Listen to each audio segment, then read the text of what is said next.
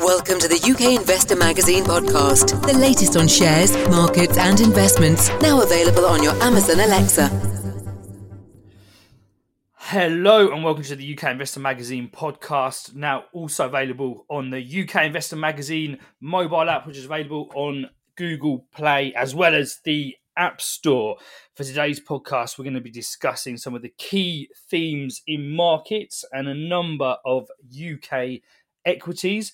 And to do that, we're kindly joined by Alan Green. Alan, thank you very much for being on the podcast this morning. Good morning, John. How are you? Yes, very well, very well. Getting back into the swing of things now in January, and certainly that's being played out in markets as well, looking at things. Of course, we saw a bit of volatility at the beginning of the year, Alan, but really things starting to heat up now in markets. So I'm sure everybody listening to this would have seen the gyrations and the roller coaster ride that we've seen in the FTSE 100, as well as over in the United States in their major indices there, particularly looking at the S&P 500 and the NASDAQ. So, I mean, Alan, there's always a question when looking at the FTSE 100, and especially this has been particularly prevalent over the last few years. And when we've had the bounce back from the initial sell-off we saw on coronavirus, that there is a consistent outperformance. There has been a consistent outperformance by US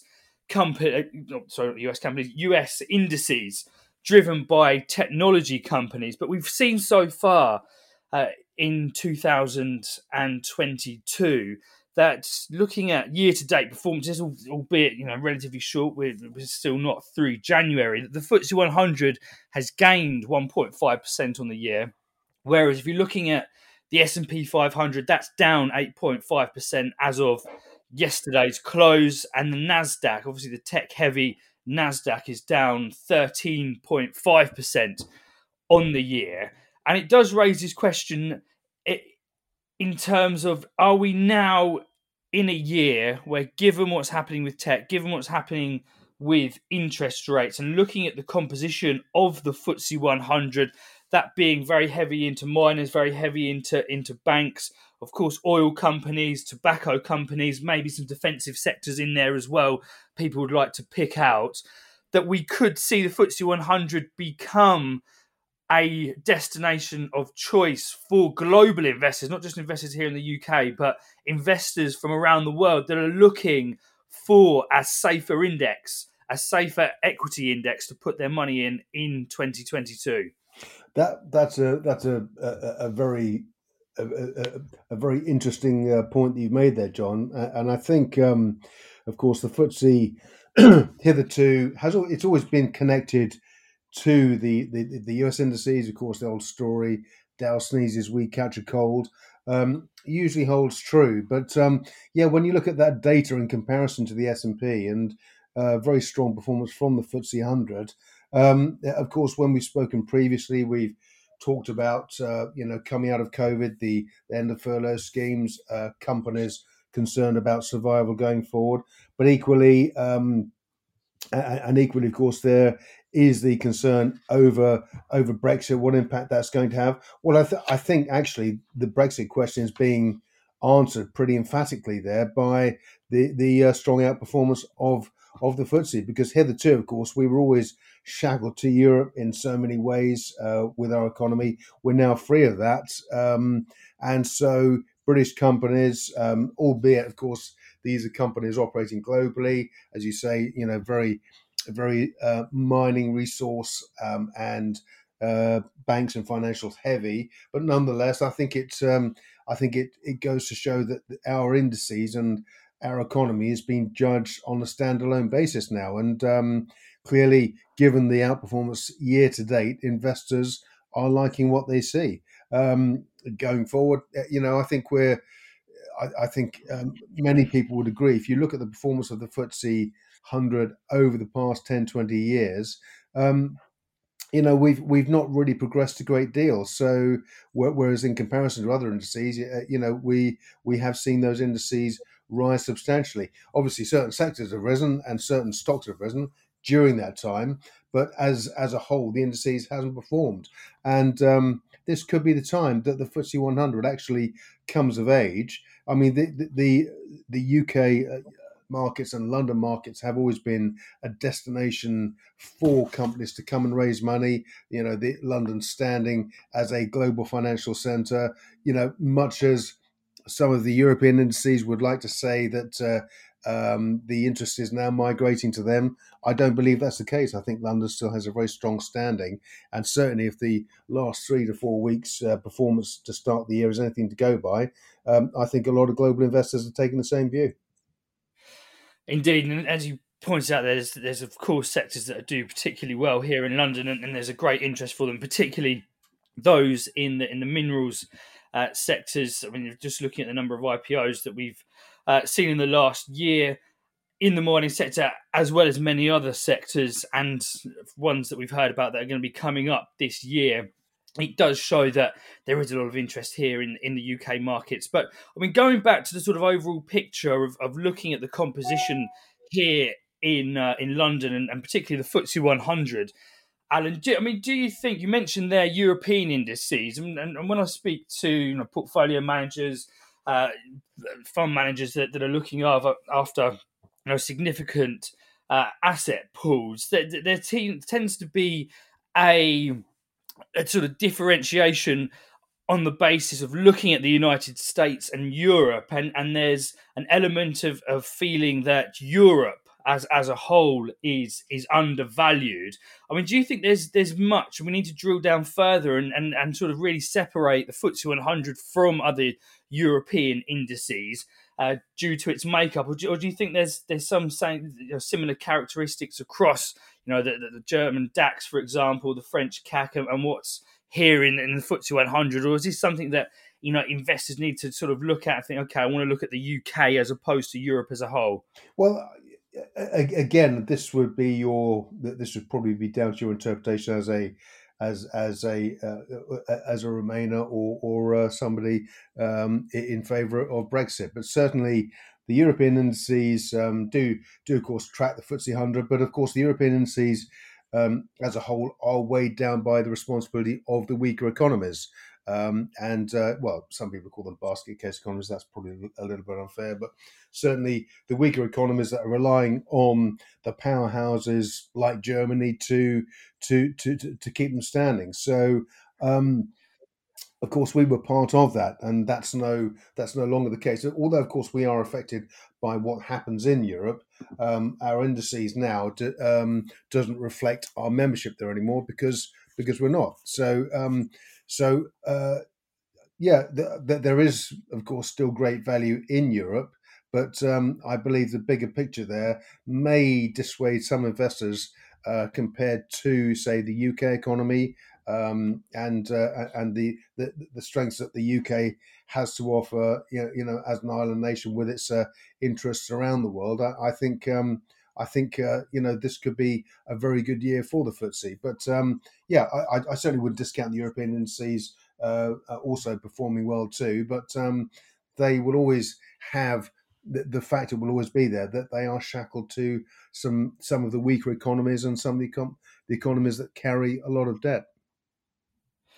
Yes, indeed. So it's going to be interesting to see how that plays out for the rest of this year, and whether this disalignment to some extent between the FTSE 100 and the US indices is just a blip, and whether indeed we actually see the US indices rally to catch up with the FTSE 100 in terms of performance, or indeed the FTSE 100 give up some of its performance and decline to fall back in line with US indices.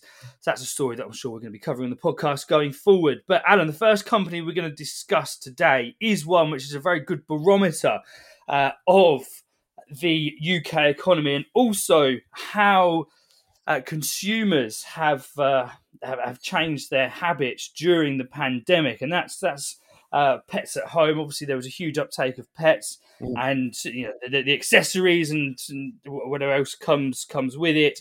Very good set of numbers from Pets at Home this morning, Alan. What do they look like?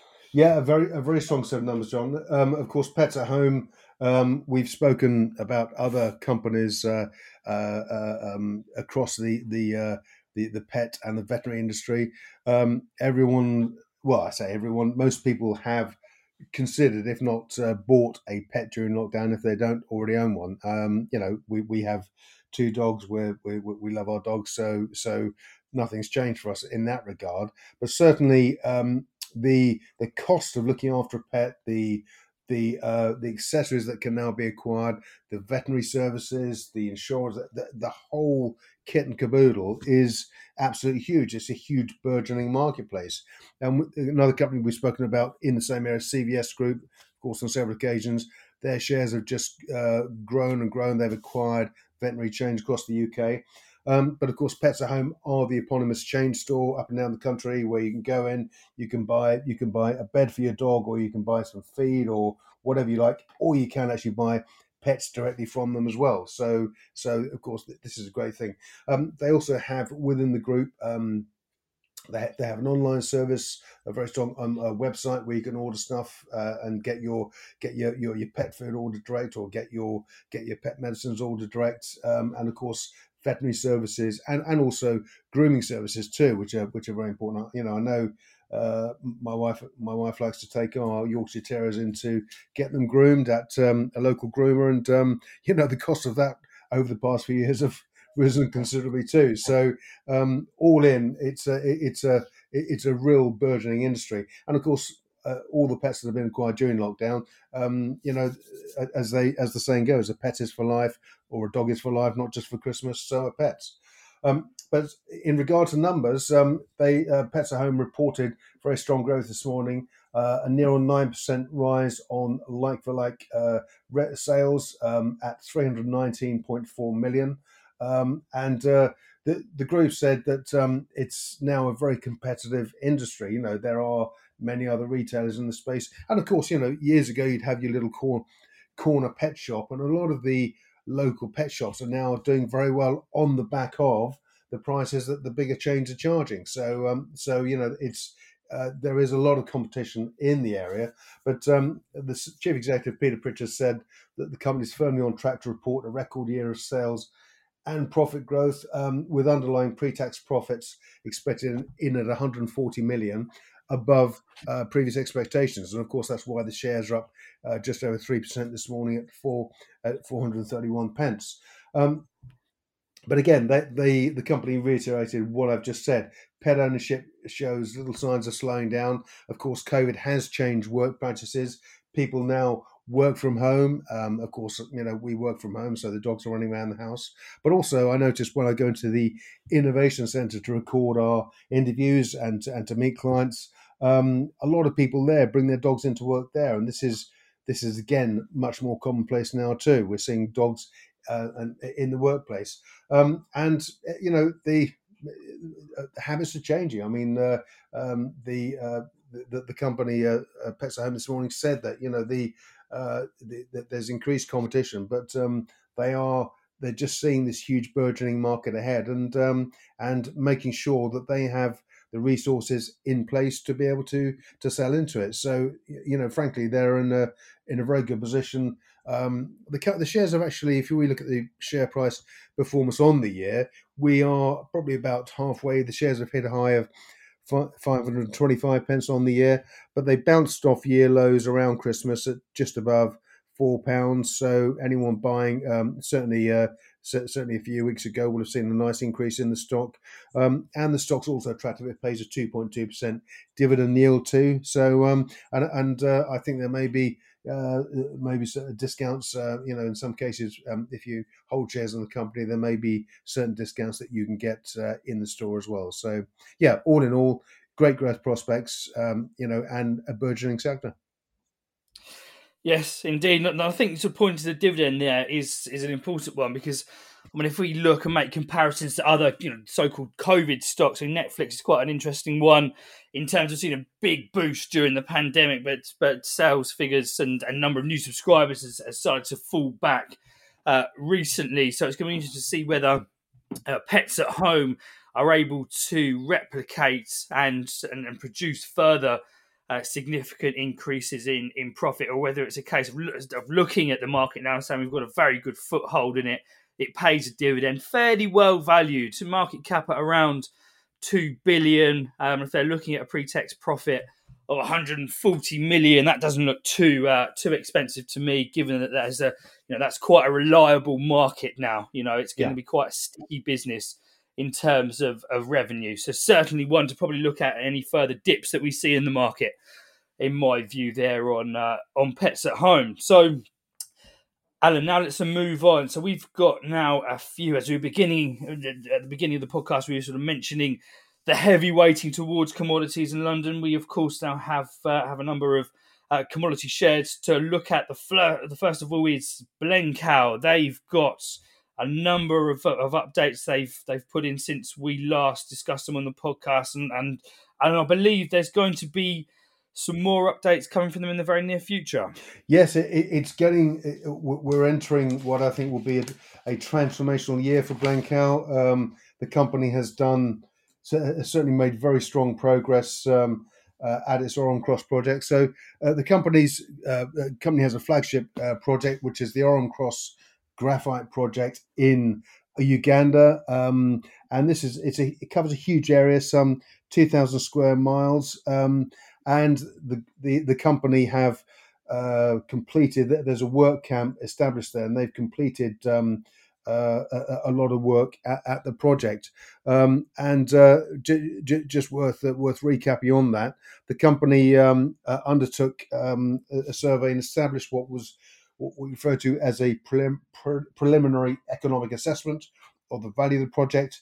Now, I should point out that they have cited a site for a potential mine at Orran Cross, but the graphite which they mine there is very close to the surface. In some cases, you can see it sticking out of the surface, and the area is so vast that the area that they've established a maiden JORC resource estimate at represents less than 1% of the total area. So once they get this up and running, they can basically go out and do it again and again and again. And that's what really excites me about this company. There is really significant upside on offer, I think, going forward, not only just on the current project, but also with what else could be found within the license area too.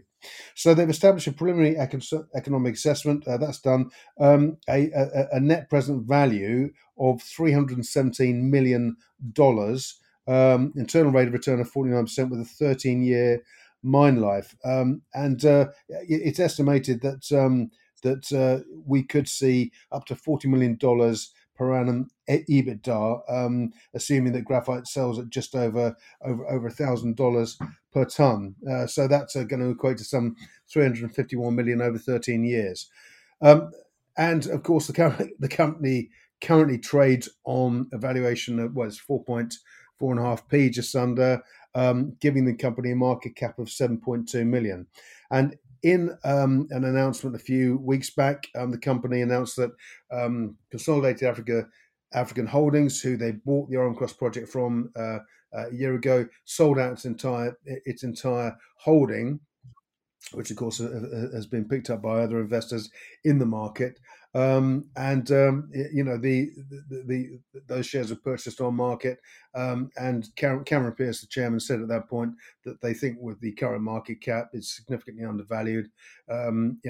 As evidenced by the PEA, which yielded an NPV for Orran Cross of 317 million. And the company also raised a further 2 million in December at 5p per share. So we're currently trading under the raised price, which probably to some degree reflects the malaise in mining and resource stocks at present. But at some point, this is going to turn around, and companies that have a project that's being advanced, like Orran Cross, are going to really, really see progress.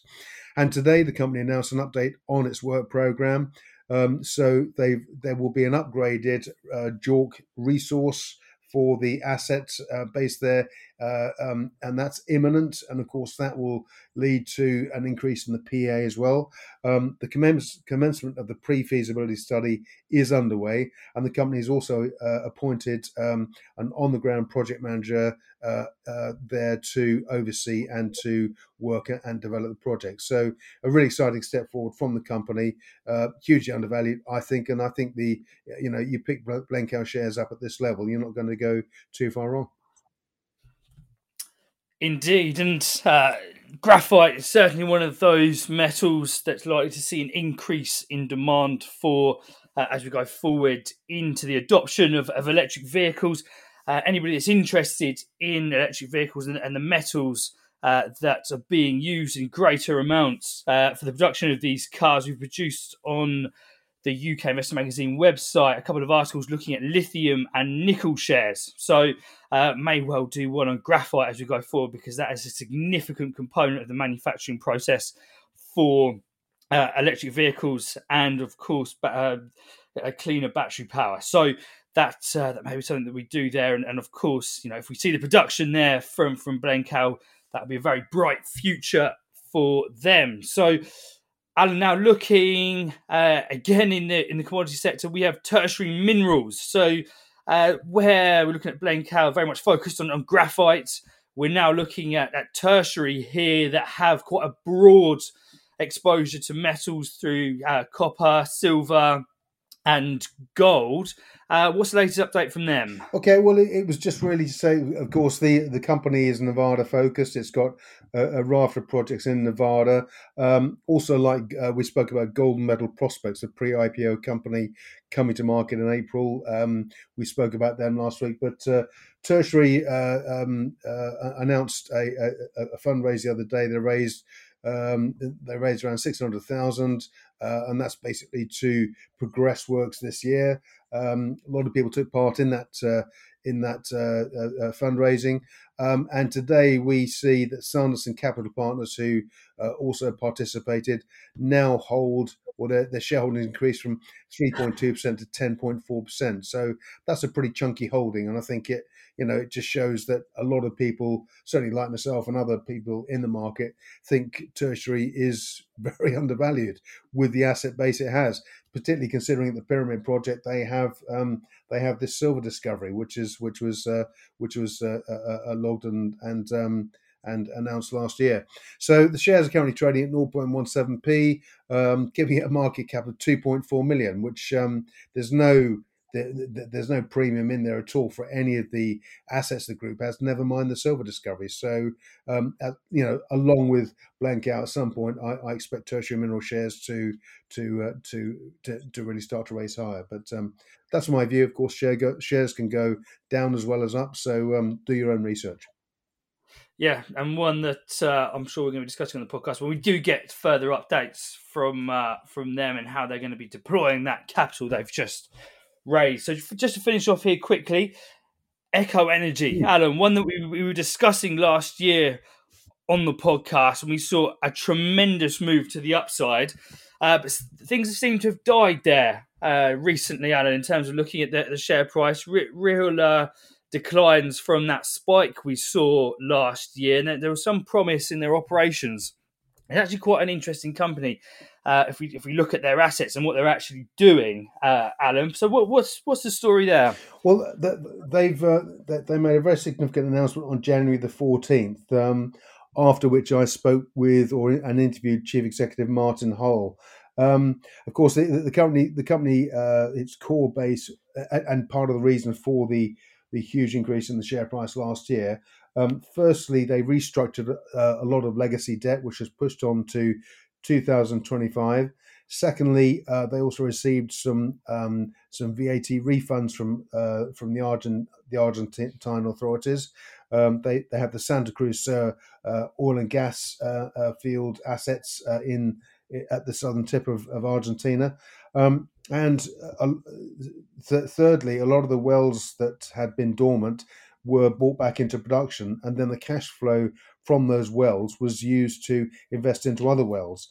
And part of the during the interview, my interview with Martin, we discussed the well intervention program that's scheduled for 2022. The current production levels, which are up every month, we're seeing big increases month on month. December ahead of November, ahead of October, and so on.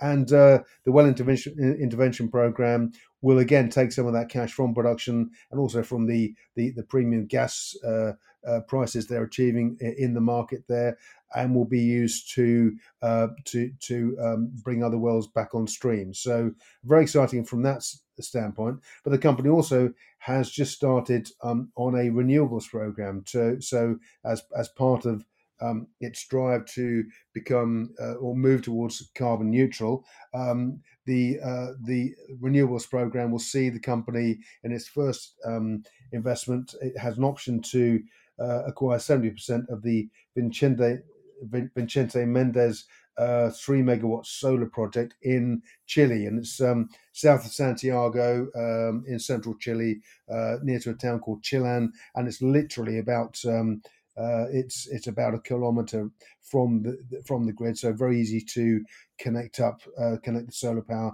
up to the grid. So we're going to see more of these, I think, during the year as well as the company expands the space. But again, the shares have come back, I think, in line with a lot of energy and a lot of resource stocks.